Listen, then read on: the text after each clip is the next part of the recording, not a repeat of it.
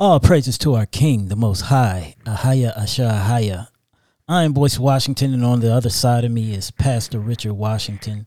And we say Shabbat Shalom to the Hebrew Mishpachah scattered to the four corners. And we also say Shabbat Shalom to all the other believing nations of our loving Elohim. Welcome to the Science of the Covenant podcast. And as you know, if you have been listening to us, or if this is your first time, this is a podcast where we will study the Bible, the biblical covenant, and what it means for us today. So, get your Bibles ready, your notebook, your computer, tablet, whatever you need, and let's begin our study. Now I will turn it over to my co-host. So, what study are we going to be exploring in this episode of the podcast? What we want to do is continue our study in the covenant. However, we want to look at some of the effects that when Adam and Eve broke the covenant, what breaking the covenant it did to their human nature. And so we want to look at that. And we want to look at it in light of what I've entitled the framework of fear.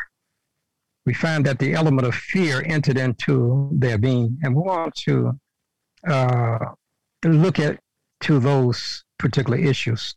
And just before we go into that, let's have a short word of prayer. Eternal Father, as we look to you at this time, we ask for the Ruach HaKodesh, your Holy Spirit, to be able to guide us in this study to accomplish what you would have us to accomplish. Pray and ask that thou would bless the listening ears of all, that they may be able to internalize and to be able to see the truth of the matter. That the breaking of that covenant was not only the breaking of the relationship with you, our creator and maker, but is also did something to our nature. So we would ask that as we go through this study, that the Holy Spirit would guide us. And as he guides us, we may be able to see the covenant and how to get back to your covenant through the blood of Yeshua the Messiah. And for his dear sake, we do pray. Amen. Amen. And amen. Amen. Okay, our first text that we want to look at is found in the book of Genesis. And in the book of Genesis, what we want to look at is a few of the verses there in that book. And we want to start with verse number 8. And as we start with verse number 8, we want to move on down to verse number 10. And we want to see something about fear that took place in man's nature after partaking of that which was forbidden. So here we read in verse 8, it says, "And they heard the voice of Yahweh Elohim walking in the garden in the cool of the day, and Adam and his wife hid themselves from the presence of Yahweh Elohim amongst the trees of the garden. And Jehovah called unto Adam and said unto him, Where are you? And he said, I heard thy voice in the garden, and I was afraid because I was naked, and I hid myself." Now, what we notice in this text is that after Adam partook of the forbidden, it appeared that a foreign emotional factor of fear took possession of his being. So often when we deal with an emotional state of a person, we do so from the standpoint of psychological and physiological factors, the way a person thinks and the way a person behaves. However, what we want to consider are the implications of fear as it relates to prophecy. We are looking at what we would call prophetical fear. And as we examine prophetical fear, we'll be observing how fear forecasts our emotional state up until the Messiah returns. If Adam developed a fearful personality after eating of the tree of the knowledge of good and evil, then wouldn't we draw the conclusion that what he ate had something to do with his psychological and physiological state of being? What we are going to do is to examine the mental and emotional state of man after transgression. The first thing that is forecast by becoming fearful is that Adam and his wife hid themselves from their Creator. So when we read in verse 10 of Genesis chapter 3, it says, "And he said, I heard thy voice in the garden, and I was afraid because I was naked, and I hid myself." So the first point that we want to deal with, we entitle it the factors of fear. The factors of fear. When we consider the fear factors, they are intricately associated. When Adam experienced being afraid, he was not desirous of meeting his maker face to face, but rather to hide from him. Moreover, Adam tells us that he hid himself. He says because he was naked. However, what I want us to pay attention to is the questions Yahuwah Elohim asked him after declaring that he was afraid and naked and hid himself. He asked him two questions. Let us consider both of them. Now, the first question that he asked, we find here in Genesis 3:11, and he said, "Who told thee that thou was naked?" That was the first question. So apparently from Yah's standpoint, if Adam was naked, someone had to inform him that he was so. Considering the fact that outside of himself and the serpent, no other person was around but his spouse, Eve, and she certainly didn't tell Adam that he was naked. However, before Adam could respond to Yah's first question, he immediately follows up with another question, which is the second question of which he hinted at. He asked, in verse 11, he said, "Hast thou eaten of the tree whereof I commanded thee that thou shouldest not eat?" So apparently it appears that the questions he was asking Adam were rhetorical ones, not necessarily for an answer, but rather for him to reflect upon what he did and to be able to see why he was in that particular condition. So when Adam confessed that he was afraid and naked, and Yah said to him, "Who told you that you were naked?" Elohim answers his own question by inquiry, or his own inquiry by saying, "Have you eaten of the tree whereof I commanded of thee that thou shouldest not eat?" In Elohim's assessment, if Adam saw himself being afraid and naked and hid himself, he must have eaten of the forbidden.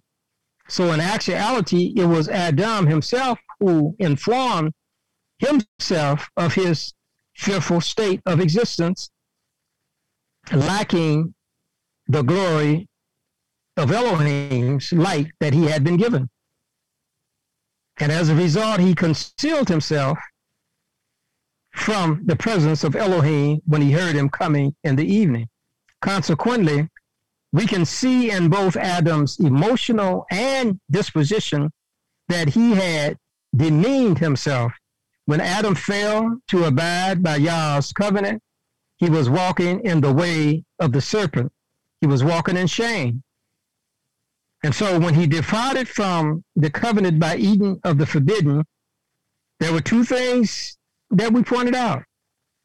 Number one, he became naked. He lost the halo of light that enshrouded him which was the glory of Elohim. Number two, not only did he become naked, but he hid himself. One of the consequences of breaking the covenant is that it makes us naked, and we do not want to face the one that we have made the covenant with. So as we look at those factors of fear, we want to consider another concern about fear, and that's found in Genesis chapter 3 and verse 8. It said, and they heard the voice of Yah Elohim walking in the garden of the cool of the day, and Adam and his wife hid themselves from the presence of Yahuwah Elohim amongst the trees of the garden. Now, the second thing that we want to deal with is, we call it the formula of fear. A formula of fear. What we want to look at is what we call the fear formula. In this formula, there are some emotional factors involved whereby they are mingled together, forming what I call the fear formula. Let us see what are some of the emotions in this formula. When we deal with fear, we are also concerning ourselves with guilt and anxiety. Let us look at some of the basic understanding of these emotional factors working together. Let us start with fear, then we'll go to guilt, and we'll conclude with anxiety. Now, fear is what we call the emotion that Adam had when he had eaten of the forbidden. That was one of the emotional factors he had, was fear. So fear, the respective words for fear in both the Hebraic and the Greco language are Yare and Phobos. Yare and Phobos. These words carry the meanings of reverence and terror. So in other words, when one has fear, there may be a sense of reverence there, but it's different from the fear of terror. The fear of reverence is a type of fear that is mixed with love. But when we deal with fear of what Adam had, it had the fear of terror. It had a negative effect. And so when we look at fear in both Yare and Phobos, we are dealing with a terror, something that we are afraid of. And he said, because we were afraid. Where did that come from? When they sinned, that emotions developed within them. So they had a terror. They were not only afraid of Elohim, but they were afraid of the effects that would come upon them. And attached to fear is also guilt. Guilt has to do with feelings of remorse or responsibility, whether real or imagined. So when we deal with guilt, guilt is a type of emotion that causes negative feelings within us. And these feelings that we have produces an emotional state that makes us uneasy.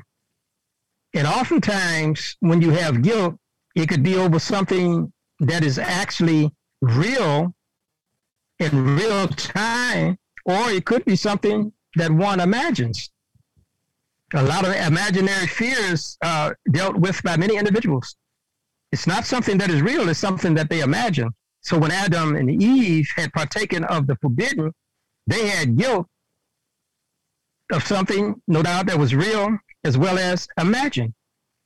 And imagination could probably come into the sense of them thinking that because they sinned, that Elohim was going to do something to them that was harmful.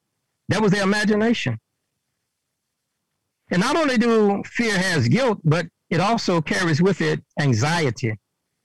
Now, anxiety has something to do with distress or uneasiness of mind caused by fear. In other words, when we have fear, sometimes we get stressful. And that stress is coming because we really don't know what to expect, and what we do expect is negative. And so we have an uneasiness of mind. And so as fear works with that anxiety, it produces in us some difficult situations whereby our emotional makeup makes us very apprehensive. Now, fear, guilt, and anxiety are intricately related. Fear produces in us feelings of anticipation, apprehension, suspicion, adversity, or unfavorableness. Guilt is something that has to do with the past. So when we deal with guilt, it's something that generally we're looking back in the past of what we have done, whereas anxiety has to do with the future. So when we have anxiety, we're anticipating something that may happen in a wrongful way in the future. So fear holds us locked into the past, and fear holds us locked into the future. So if you can't move backwards and you can't move forward, fear has been designed to keep us where we are. Where are we? We're hiding from Elohim. And as they were hiding from Elohim, this fearful formula of fear, guilt, and anxiety made them immobile to move towards their creator. Now we want to go to our third point. Now, when we consider the fact that Adam and Eve's presence in the garden after Eden, they hid. And then in verse 10, it says, and he said, I heard thy voice in the garden. And because I heard your voice in the garden, I was afraid because I was naked and I hid myself. Okay, so we looked at the factors of fear, the formula of fear. Now we want to look at the focus of fear. What is the focus of fear? Where is fear actually leading an individual? So let's look at the focus, okay? Here's what focus is designed. Here's what the focus of fear is designed to do. As we pointed out in the formula for fear, that along with his guilt and anxiety, however, when we consider the formula of fear and what it includes, to some degree, we can understand why the once holy couple hid. When they hid, their hiding brought into focus their fear. When they hid, it was their way of displaying their shame. It was a way of not displaying their shame when they hid. They were hiding because they were shameful, and they didn't want their shame to appear. Shame is generally something we want to conceal. Why is it that we seek to conceal shame rather than display it? Within our nature, after our first set of parents transgressed, we have two natures. We have good nature and a bad nature. And with this dual nature comes a number of inadequacies. We have a tendency to hide that which is inadequate and to display that which is adequate. We conceal our anger and reveal our joy. We conceal our bad and reveal our good. We conceal our bloopers and reveal our success. We conceal our blunders and reveal our talents. We conceal our carelessness and we reveal our stableness. We conceal our darkness and we reveal our brightness. We conceal our downs and reveal our ups. We conceal our errors and reveal our truth. We conceal our faults and reveal our favors. We conceal our fears and reveal our faith. We conceal our shortcomings and reveal our skills. We conceal our sinfulness and reveal our righteousness. We conceal our ugliness and reveal our attractiveness. We conceal our vices and we reveal our virtues. We conceal our weakness and we reveal our strength. we conceal our wrong, and we reveal our right. The focus of fear is to hide our flaws, and in doing so, we also find ourselves hiding from Elohim. So it is human nature that everything that we do that is not right, we want to hide. But everything we do that is right, we want to reveal. We want to hide our dark side, but reveal our light side. And so this is one of the purposes or the focuses of fear, is to get us to hide everything that is a flaw and to reveal everything that is good. That is the focus of fear. And we find this is a quite common factor in many of the psychological traumas and spiritual things in our being, is that we selectively want to hide what is not right and to reveal what is right. And so what we see here is two natures.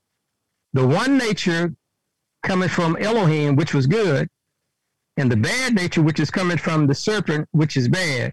And that's what we want to conceal, but the good nature is what we want to reveal. Now, with that in mind, let us turn into the book of Luke. And here we're going to our fourth point in the book of Luke. And as we turn in the book of Luke, we want to go to chapter 21, Luke chapter 21. And here in Luke chapter 21, we want to consider verses 25 and 26. Luke 21, verses 25 and verse 26. Now here it reads. In verse 25 it says, "And there shall be signs in the sun and in the moon and in the stars, and upon the earth distress of nations with perplexity, the sea and the waves roaring, men's hearts failing them for fear, and for looking after those things which are coming on the earth, for the powers of heaven shall be shaken." Now, our fourth point is the forecasting of fear. The forecasting of fear. So when we look at what initiated with Adam and Eve, it has an effect upon all humanity. And when we see fear, fear is forecasting to us some things that are happening. Here, Yeshua is making it known that prior to his second coming, men's hearts would be failing them for fear and for looking after those things which are coming upon the earth. So what we have is a prophecy concerning fear, of which we refer to as the forecasting of fear. When we are talking about fear forecasting, we are being shown the emotional climate of this world as we anticipate the coming of our Messiah. When we consider the fact that fear entered into the human family when our first parents forfeited their Edenic home in the garden, when they were in violation of the covenant prohibited not to eat of the forbidden food. As we experience the last days, fears of all kind will be prevalent upon the earth because of the signs in the celestial bodies, the lights in the heaven. There will be fear as to what is taking place. Yeshua says there shall be signs in the sun and in the moon and in the stars. We look at this part of the forecast. It is bringing about what was told us in the beginning. So let us turn to Genesis chapter 1. And in Genesis chapter 1, we want to read verse number 14. And here it says in verse 14 of chapter 1 of Genesis, it says, and Elohim said, let there be lights in the firmament of the heaven to divide the day from the night. And let them be for signs and for seasons and for years and days. So when we look at verse 14 of Genesis 1, it says that the celestial bodies were not only just to give light upon the earth and things of that sort, but it points out particularly is that it says, and let them be for signs, okay? Let them be for signs. So here we see when Yeshua was talking, he was saying that there would be signs in the heaven. And when they see the signs in heaven, they know there are certain events to take place. And he said men's hearts would be failing them for fear of looking at things coming upon the earth. And so when we look at this scripture in Genesis 1:14, Elohim has already, from the beginning of creation, said the celestial bodies would play a part in forecasting and prophesying the things that will be taking place. So here we see that Elohim uses the heavenly bodies of light as signs. According to the biblical use of signs, they were given to mark certain events which would take place. Signs were given as warnings or omens which would occur. These signs would cause fear to those who knew not the truth. But to those who knew the truth, their faith would sustain them. So what we're seeing is the factors of fear, the formula of fear, the focus of fear, and the forecasting of fear. Fear would be with us until Messiah returns in glory.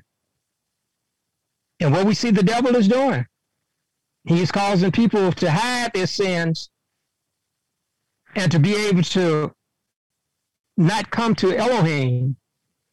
And as a result of doing that, it is not only holding people back from salvation, but it is also preaching the gospel and forecasting and giving us a prophecy that when we see all of these fears in the world, these fears are letting us know that they are signs. Elohim said that they are signs. And when we see that fear, we know he's on his way, even though he has not come. But they are giving us signs. And for the people who are not in his covenant, their hearts are going to be failing them for fear. But for those of us who can understand the signs, it would not affect us in the same way. So when we see all of these fears around us, we know of a certainty that these fears are fulfilling what we call a Bible prophecy. So every time we see fear, we should understand that a prophecy is slowly unraveling itself and fulfilling itself in the world in which we're living in, because Elohim said that this would be the emotional state of the world. It would be in fear. Now, let us go back to Genesis 3:10, Genesis 3:10, and we'll deal with our closing. This would be our closing point. Here in Genesis 3:10 it says, and he said, I heard thy voice in the garden, and I was afraid because I was naked and I hid myself. Now, what we want to look at in this last point is what we call the flip side of fear, the flip side of fear. Up until Adam partook of the forbidden fruit, he had faith in Yah, his creator. However, in partaking of the forbidden food, his faith flipped over to fear. Faith and fear appear to be one coin with two sides. On one side of faith, there is trust in Yah's word and the walking in obedience to his commandments. In our faith in Yah, there is some fear of Yah in the sense of giving him reverence and awe. However, this reverence is not one that causes torment, nor such an awe as to cause the believer to have pain. Our faith in El allows us to praise him, while at the same time to dread such an awesome presence. When we break our trust with Yah by distrusting his word and walking contrary to his commandments, it creates within us a shame. Such shame is not only repulsive to Yah, but this repulsiveness is contrary to our human nature. It lessens our ability within ourselves to see our Creator as a friend, but we view him as our enemy. Because we view him as such, our love wanes and our fears waxes. We now become an enemy to ourselves and an adversary to our Creator. We don't have faith in an adversary. We are fearful of an adversary, and because we fear Yah, like Adam, we hide from him. So the question is, if we have turned our faith into fear, how do we flip it over on the other side to faith again?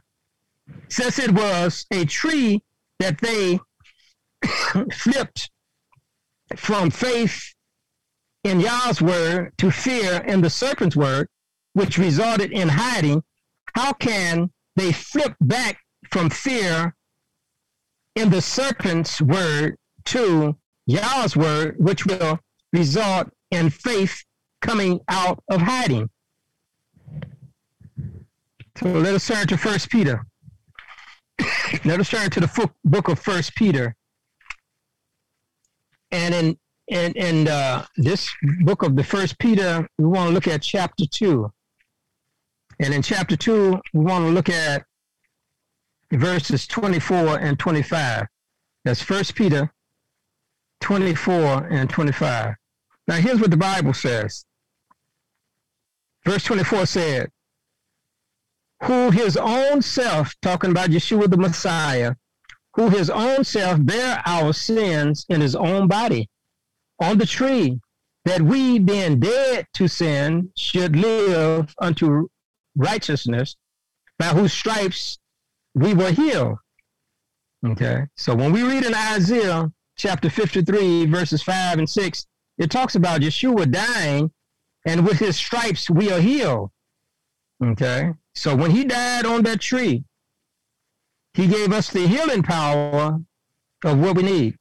And then verse 25 of 1 Peter 2:25 says, for ye were as sheep gone astray, but are now returned unto the shepherd and the bishop of your souls. Okay, so when we come back to the tree, which we call the cross, and we become there, we come with our sins. And when we come with our sins, then it says he died for us. And when he died for us, then he took our maladies, he took our sicknesses, he took our ills, he took all of the emotional state that had messed us up. He took that and gave us his health and healing. So when we go to the crucifixion, we say, you take our old life of sin, give us a new life of righteousness. And so what does that do? It gives us a mental transformation. As the Apostle Paul says, that we are to present our bodies a living sacrifice to him. And as we do that, that is our reasonable service. And then he also, Apostle Paul said, be ye transformed by the renewing of your mind. So if the old man has fear in it, when we come to the cross, we give that mind of fear to Yeshua, and Yeshua gives us his mind of faithfulness. So if Adam replaced faith with fear at the cross, we get a chance to take the fear and exchange it for faith. Now, let us notice what it says in Revelation chapter 21. In Revelation chapter 21, we want to look at verse number 8. Now, the Bible tells us in Revelation 21:8, it says this. It says, but the fearful and the unbelieving and the abominable and the murderers and the whoremongers and the sorcerers, the idolaters and all liars have their part in the lake which burneth with fire and brimstone, which is the second death. So when we look at all of this fear and all of this, okay, started with Adam, and in the book of Revelation it says, but fearful, okay? If a person is fearful, Elohim said they're going to have their part that burneth in the lake of fire. Why is that? Because we have an opportunity to go to the cross and say, Elohim, I am fearful. And I'm looking at all of this stuff that is coming upon the world, and I don't know what to do. My heart is breaking. Elohim said, bring it to the cross. Bring it to me. And when you bring it to me, I'm going to take that man and that heart of fear, and I'm going to strengthen it with a heart of faith. And as you have faith, I'm going to give you the power over fear. And when you have the power over fear, then you can overcome. You can overcome it. So when we look at also the book of, stay in the same book of Revelation, and we want this time to look at a few verses found in the 22nd chapter of the book of Revelation. And as we look at that, what we want to be able to see is how Elohim is working with this fear. Okay, because he said fear would ultimately be burned up. The person who has that would be burned up in the fire. Okay, so let's look at that. Let's look at Revelations 2:22, that is, and verse 2. Notice what it says. Revelation 22, verse 2. Here it said, in the midst of the street of it, and on either side of the river, was there a tree of life, which bare 12 manner of fruits, and yielded her fruit every month, and the leaves of the tree were for the healing of the nations. Okay. So now, what I want you to notice in that verse, it says here that they were looking and observing the midst of the street of it, which is talking about in the heavenly realm. It said, and on either side of it, in other words, it's talking about this river. It speaks of it as a street, and it had some large roots. They arched up over the river of life. It arched up over there on one side to the other, but when you look straight up, you could see the tree. And so he says, in the midst of the street of it, and on either side of the river, there was the tree of life. In other words, the tree of life was in the center. It didn't quite go into the waters, but the roots arched up over on both sides of the river, and they call that the tree of life. It says, which bare 12 manner of fruit, and it yielded her fruit every month, and the leaves of the tree were for the healing of the nations. Okay. Now, we read verse 7. Verse 7, notice what verse 7 says. He said, behold, I come quickly. Blessed is he that keepeth the sayings of the prophecy of this book. Okay, and then we jump down to verse 14. It says, blessed are they that do his commandments, that they may have a right to the tree of life and may enter in through the gates of the city.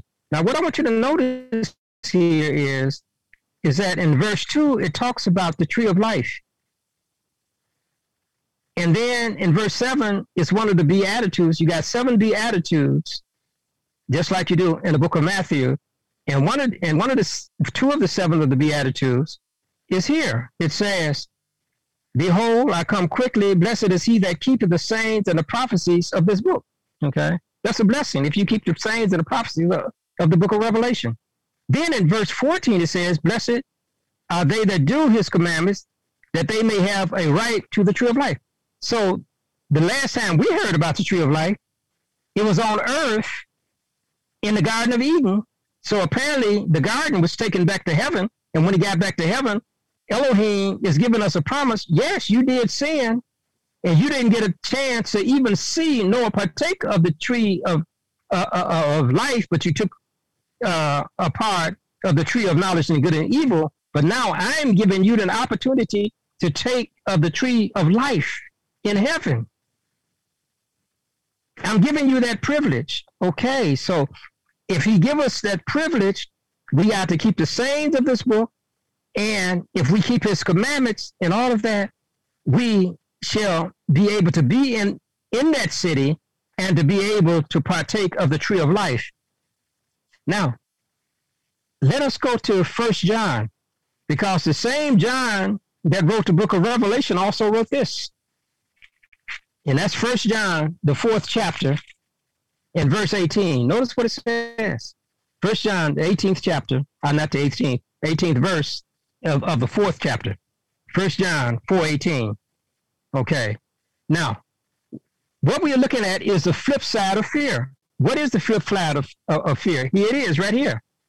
It says in 1 John 4, verse 18. Chapter 4, verse 18 says, there is no fear in love, but perfect love casteth out fear, because fear has torment. He that feareth is not made perfect in love. So once we become perfect in love, fear has to go. We're not worried about anybody taking our life. Why? Because we have a love for him, and with that love for him, it is so strong that fear has no place. He said, because the fearful and the unbeliever will be burned up.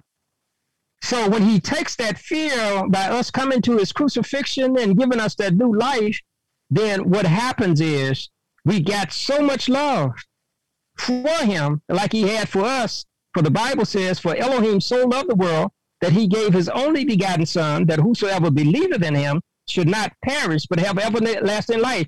That belief in him produces perfect love, and that perfect love casts out fear. So we flip fear over to faith, and as a result of that faith, we have the faith of Yeshua the Messiah, and this is faith in him will be able to take us on to glory. Let us pray. Our loving Father, as we have seen the framework of faith, we ask, O Heavenly Father, that the fears that we have may be bathed in the blood of Yeshua, his life, that he may take the power of the Holy Spirit and take his life and put it into the ours, that we can have that perfect love to overcome these fears in our last days. These and other blessings we ask in the name of Yeshua the Messiah, and for his dear sake we do pray. Amen. Amen. And amen. Amen. Well, that was a good sermon, I felt, for today. It's ironic because it kind of is going to kind of touch on and lead into our next segment. But before we go into that, who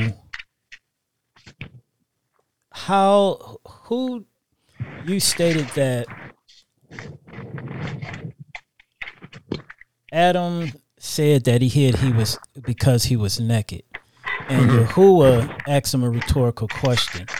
So how did Adam know he was naked? Was it Satan that informed him he was naked once he ate of the fruit? Or did he just something in his mind that just clicked when he lost his glory that something was wrong? Well, now, if you turn in the Bible, what you'll notice is this. Okay, it's a good question. What you notice is this here. Okay. If you can turn into your Bibles to Genesis chapter 2, and you look at verse number 19. Now, let's consider this. It said, and out of the ground, Jehovah Elohim formed formed every beast of the field and every fowl of the air. And he brought them unto Adam to see what he would call them, and whatsoever Adam called every living creature, that was the name thereof. In other words, what you're looking at is that a part of Adam's man. Now, you remember Adam and Eve, they were never babies. When they came here, they were full-grown adults. They had full minds. And so Elohim said, Adam, I'm going to put you here, and I want you to name all the animals and the fowls and things of the sort. So he had a man to name things. So a part of his man was Elohim's man. But when he ate of the pot and partook of that which he shouldn't, then that was not in the mental process for him to have that. But when he partook of that, then he was partaking of something he shouldn't, and he broke the covenant. So when he broke the covenant, he still had intelligence. He still had intelligence. Just like he could name the birds and the animals. He now looked at himself, so he had the intelligence enough to know that the covenant that Elohim had made with him in chapter 2, verses 16 and 17 of Genesis, he now understood that when he broke that covenant, what happened. Because when he looked in, he saw he didn't have that light of glory around him. He could put it together himself. So this is why the rhetorical question was asking, not that he was informing Elohim. Elohim knew what had happened.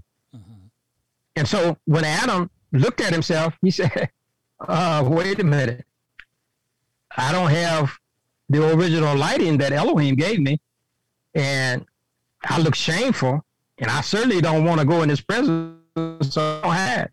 So it was he himself that informed himself, because he had an intelligent mind for that. Okay. Also, the word Yari, how is that spelled? And also Phobos. Okay.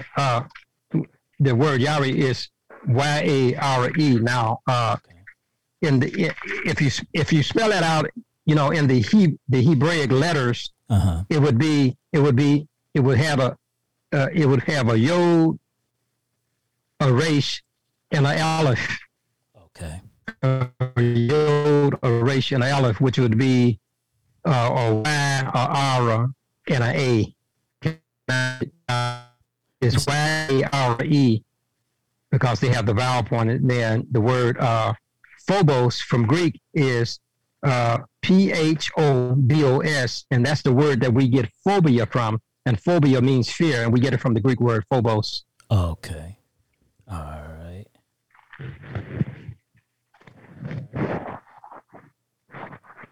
And with that, let us go into our next segment. Up next is Let's Talk About That.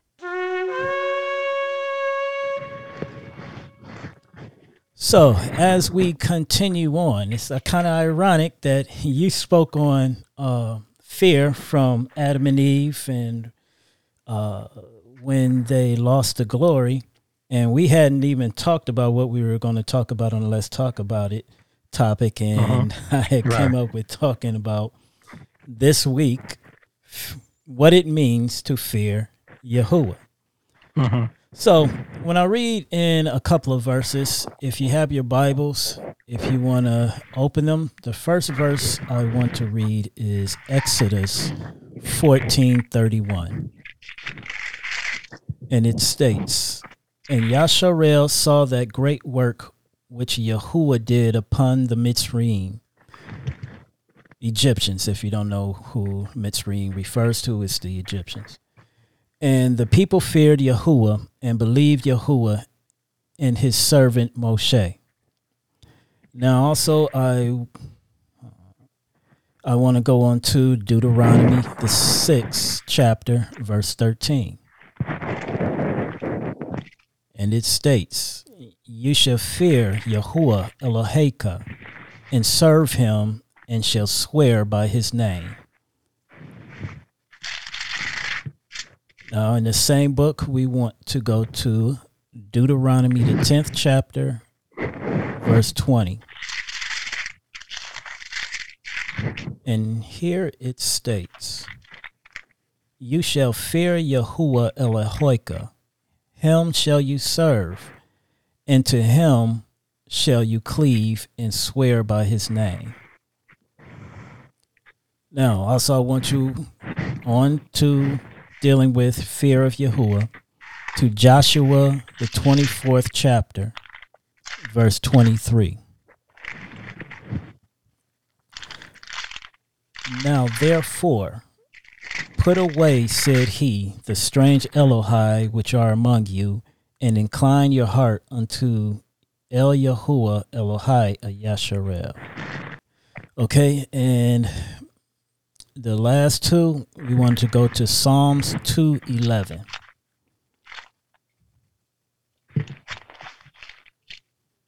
And it states, serve Yahuwah with fear and rejoice with trembling.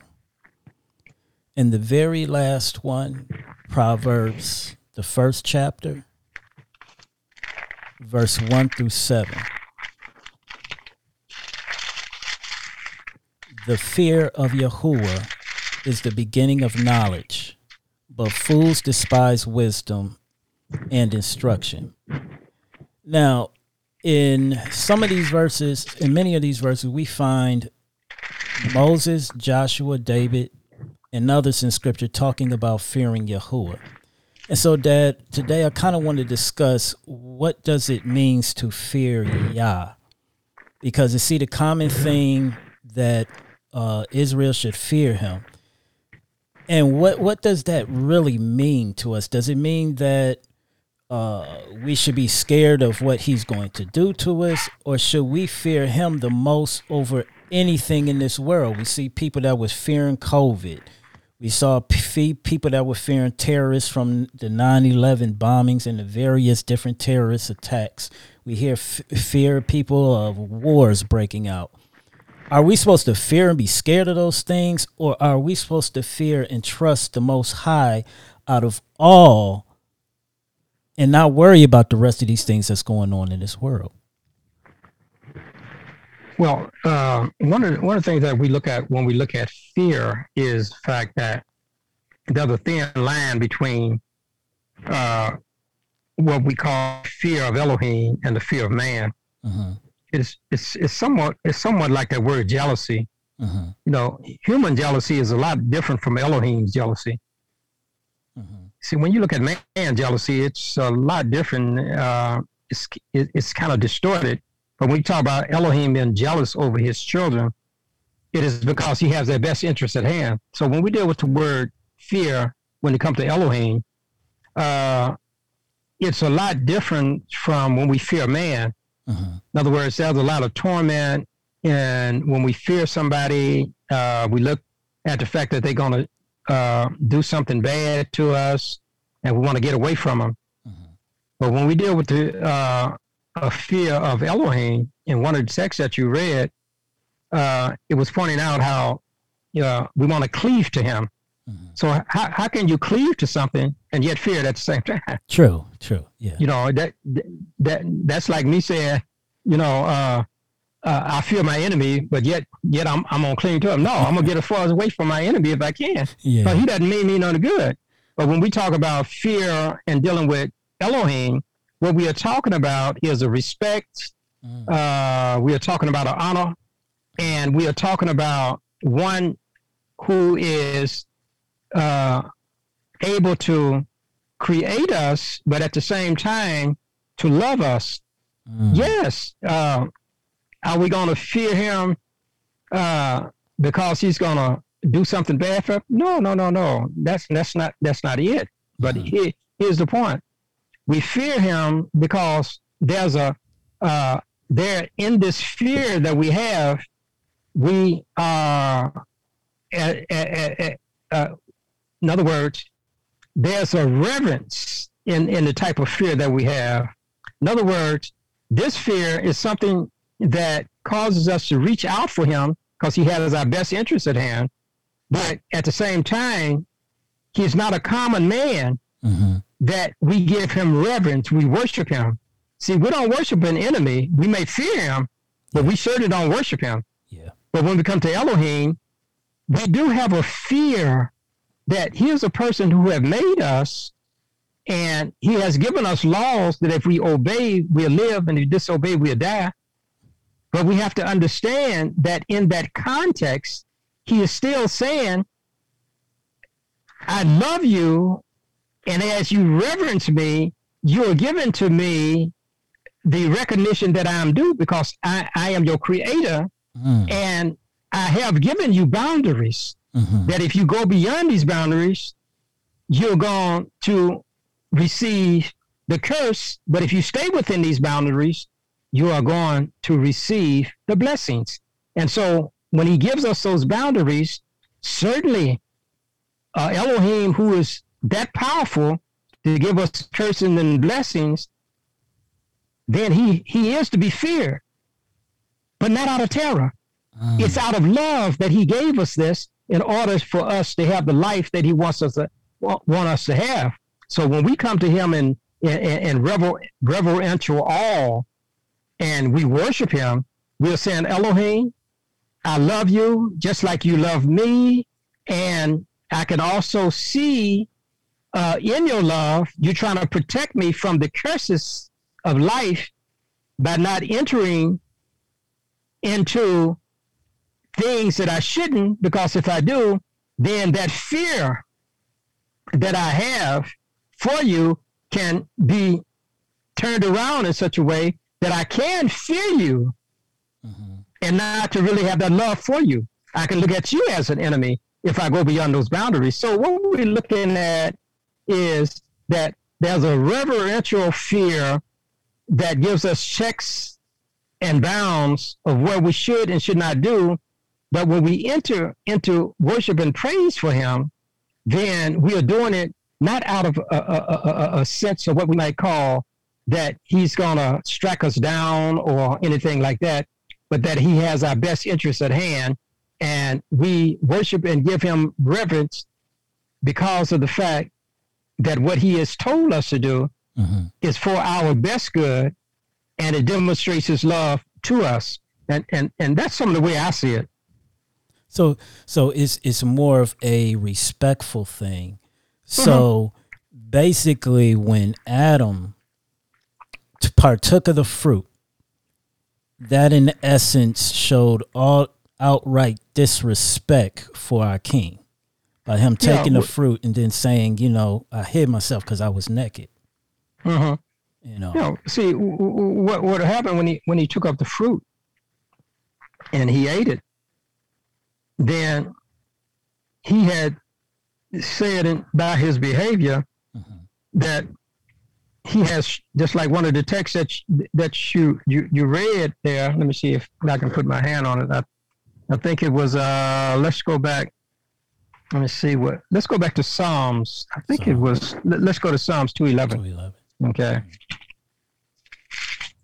Psalms 2:11, one of the texts that we was reading as we were dealing with this.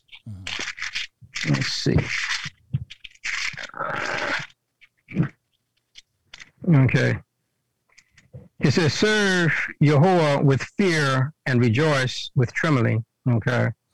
So in that text, it was pointing out basically how that they are to fear him, but they are coming before him with rejoicing and trembling.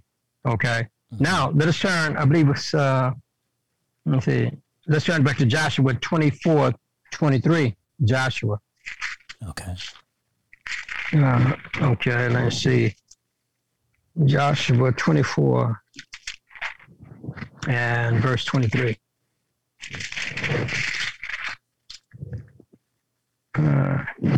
Okay. Oh yeah, here, notice what it says here. It said, now therefore put away, said he, the strange Elohims which are among you, and incline your heart unto Yehovah Elohim of Israel. Okay. So now repeat that question again so I can put this in perspective for you.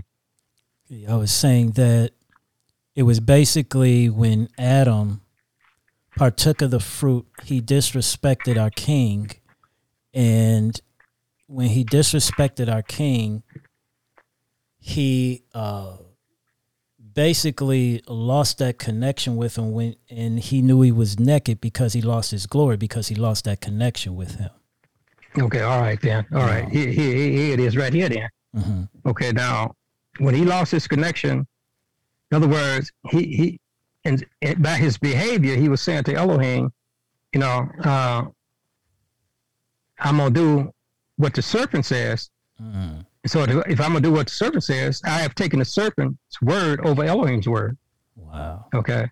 So when he took Elohim, the serpent's word over Elohim's word, he said, Elohim, I got somebody more powerful than you with me. Wow. That's what we're saying by his behavior. Now, so when you look at Joshua 24:23, what you're looking at is the same thing. Now notice this. It said, now therefore put away said he, the strange gods. Why is he telling them to put away the strange gods? He is telling them that because as long as you worship those strange gods, you are putting them before me. You are saying they're more powerful than I am. Mm. So you put them away. Come back to your true Elohim, because I'm the one that gives you the strength and the power of the blessings. I'm the one that causes curses. But you need to put away those strange gods, because those strange gods is taking the place of me. And it's not greater than me. But if you succumb to those type of gods, they're not stronger than me, but they're going to bring you down. Wow. And so just like Adam put something over him, they were doing the same thing in Joshua's day. So he is telling them, you don't put anything before me. And you know, it's That's funny when you look in the commandments. Go ahead. No, you know, it's funny because you say that we're doing the exact same thing now with everything that's going on, and especially his chosen people. You know, the lost Hebrews that's been strewn to the four corners. We are still doing the same things. And I'm sorry, but what were you saying about the commandment? Yeah, it's when you read the commandments, the 10 mitzvahs, does not it say, have no other Elohim before me? We're one of the first ones. It's read in the commandment, because he knew that was a point of contention where the whole thing got started, that Adam was putting other Elohims before him. And so he made that the first commandment. Wow. And that all started in the Garden of Eden with him taking the fruit. He basically put the serpent over him. Right. And I'm not going to lie. And that's what caused her. If it was me, I would be, I mean, being human, I would be angry about that. I created you, breathed life into you, and here you take another's word over mine. I mean, I get an attitude if somebody asks me something, my opinion of something, how to do something, and they don't take it and they go with on something else. So I can only imagine what the king felt like. You know, wow. That's something. That is something. Yeah. And with all that went on, he still reached out to them in love. Yeah. Yeah. You know, it just shows how much of a loving Elohim he is and how patient he is, because, you know, he could have done things and upended this whole world a very long time ago. But he decided he continually is giving us chances and chances. And even still to this day, he's giving us chances and chances. But, you know, I do feel things are wrapping up and time is running out where your chances may be limited. And we don't even know. We may be even going through currently now the judgment period. We don't know if our fates has already been stamped yet. It's possible. Yeah, we don't know that. Yeah, well, that's true. Yeah. You know. Because we're living in a judgment hour. Yeah.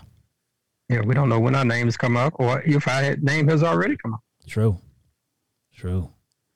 But I just pray if it came up or if it's about to come up that I'm right, because there's nothing in this world to me that's even worth it than, you know, I'd rather see the eternal kingdom than have anything in this world. Yeah, well, anything in the world to come is far greater than anything in this world.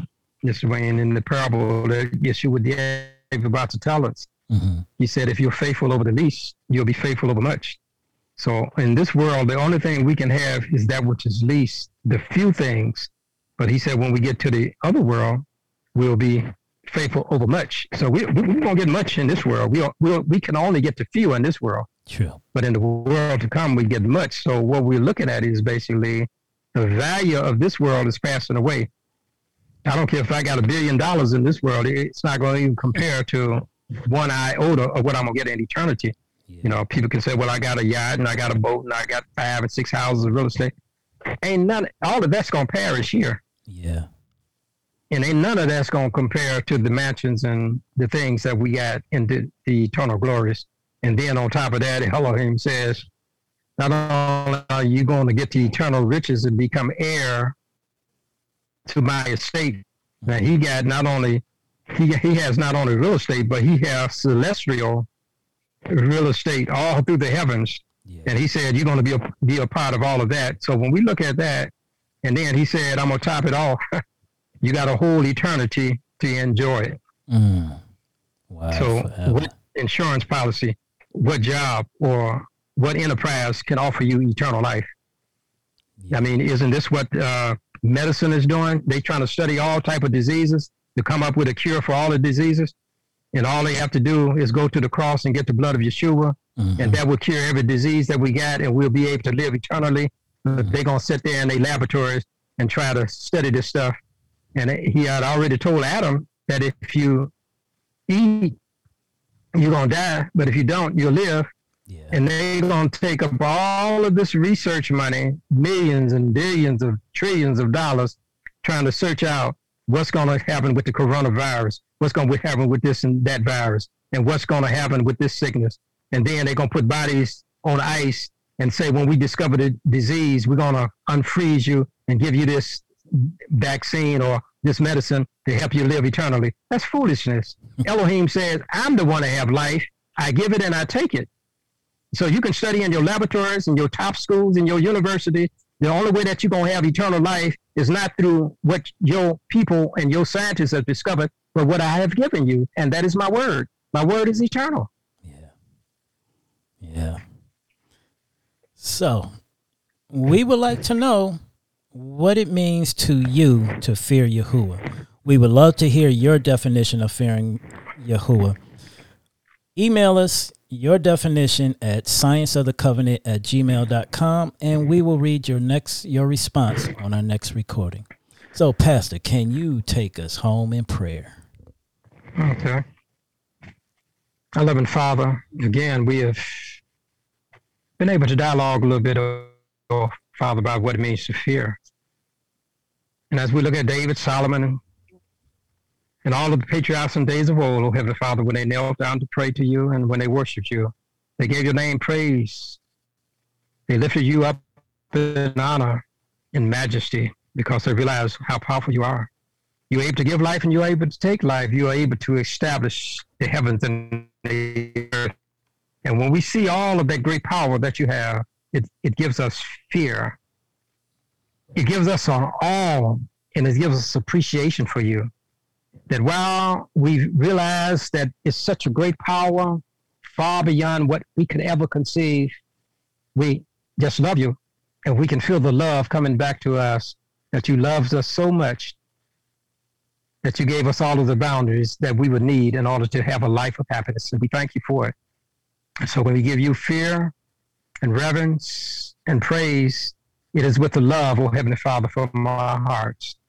And we got that love from Yeshua on the cross, that as he was crucified, he gave us this heart of love and took our hearts of stones, oh Heavenly Father, and he created that love within us, that when we look to you, we have to give you all of the respect and all of the honor that you do, because you are Elohim. You created us and you redeemed us, and we thank you for it.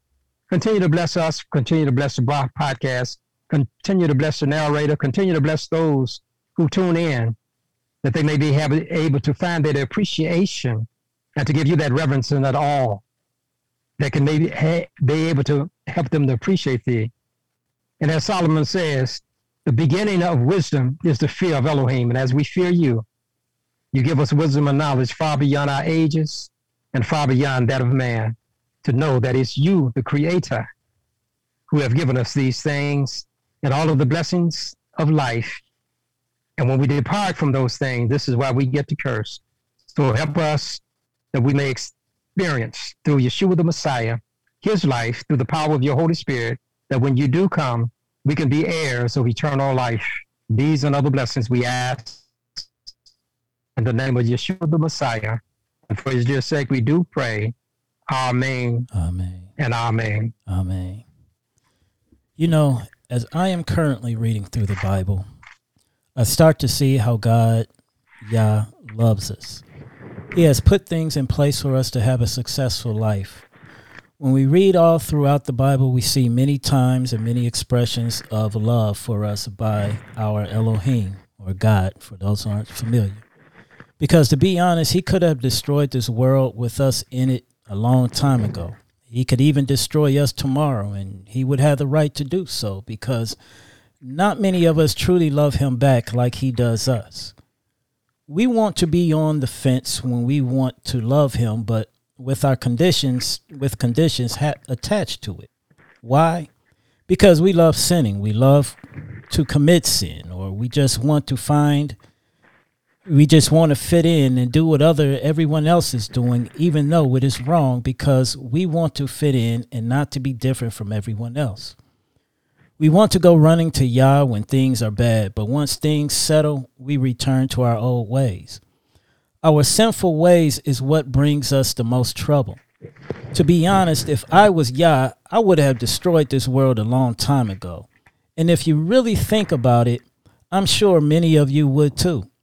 How many of you have kids? How do you react when your child does something you told them not to do and they continue? You get angry, right? And you do what? Punish them?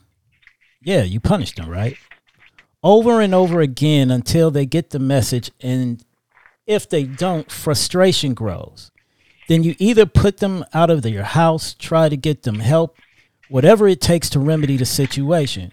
Why? Because even though they disobey you, you still have love for them, even though it pains you to have to punish them out of love. Same goes for Yahuwah and us. And for us, it pains you. Same goes for Yahuwah as us. He gives us chances after chances because he loves us. He helps us when we have sinned against him because he wants to see them show how much love he has for us and how much he wants to spend eternity with him. But he's not going to force you to do what he says, because he wants a pure and genuine love, just like we seek from our loved ones. But when we think about loving him to the fullest, we say, I can't do that because I have bills to pay, even after he has helped you with your financial situation. Or if you caught an STD and he healed you from it and you go back to fornicating. I can only imagine that Yah is shaking his head saying, when will these stiff-necked, hard-headed people ever learn? You know, we forget a lot that he loved us so very much that he sent his sinless son, who came and took on the abuse of this world and died for our sins. This is how much he loves us. How many of you would offer up your loved one to show your love for people who despise and hate you, and you're trying to show them that no matter what, I still love you? Many of us will say, forget you, I'm done with you. But he hasn't yet. We have to be careful now, especially in these times, because I believe Yah is prepping for his return soon. If you take off the blinders and open your eyes, you can see the world will soon come to an end, and those who return to him, showing Yah true, honest, genuine love, can look forward to seeing his love for us for eternity. Eternity for those who for eternity. For those who are on the fence and who are just defiant, well, those are the ones who will get put out of the house with no opportunity to return. We all need to ask ourselves this question. Do I love God? And if so, and I'm doing what he set forth in the Bible to prove my love for him. I am Boyce. This is the Science of the Covenant podcast. And until next week, shalom.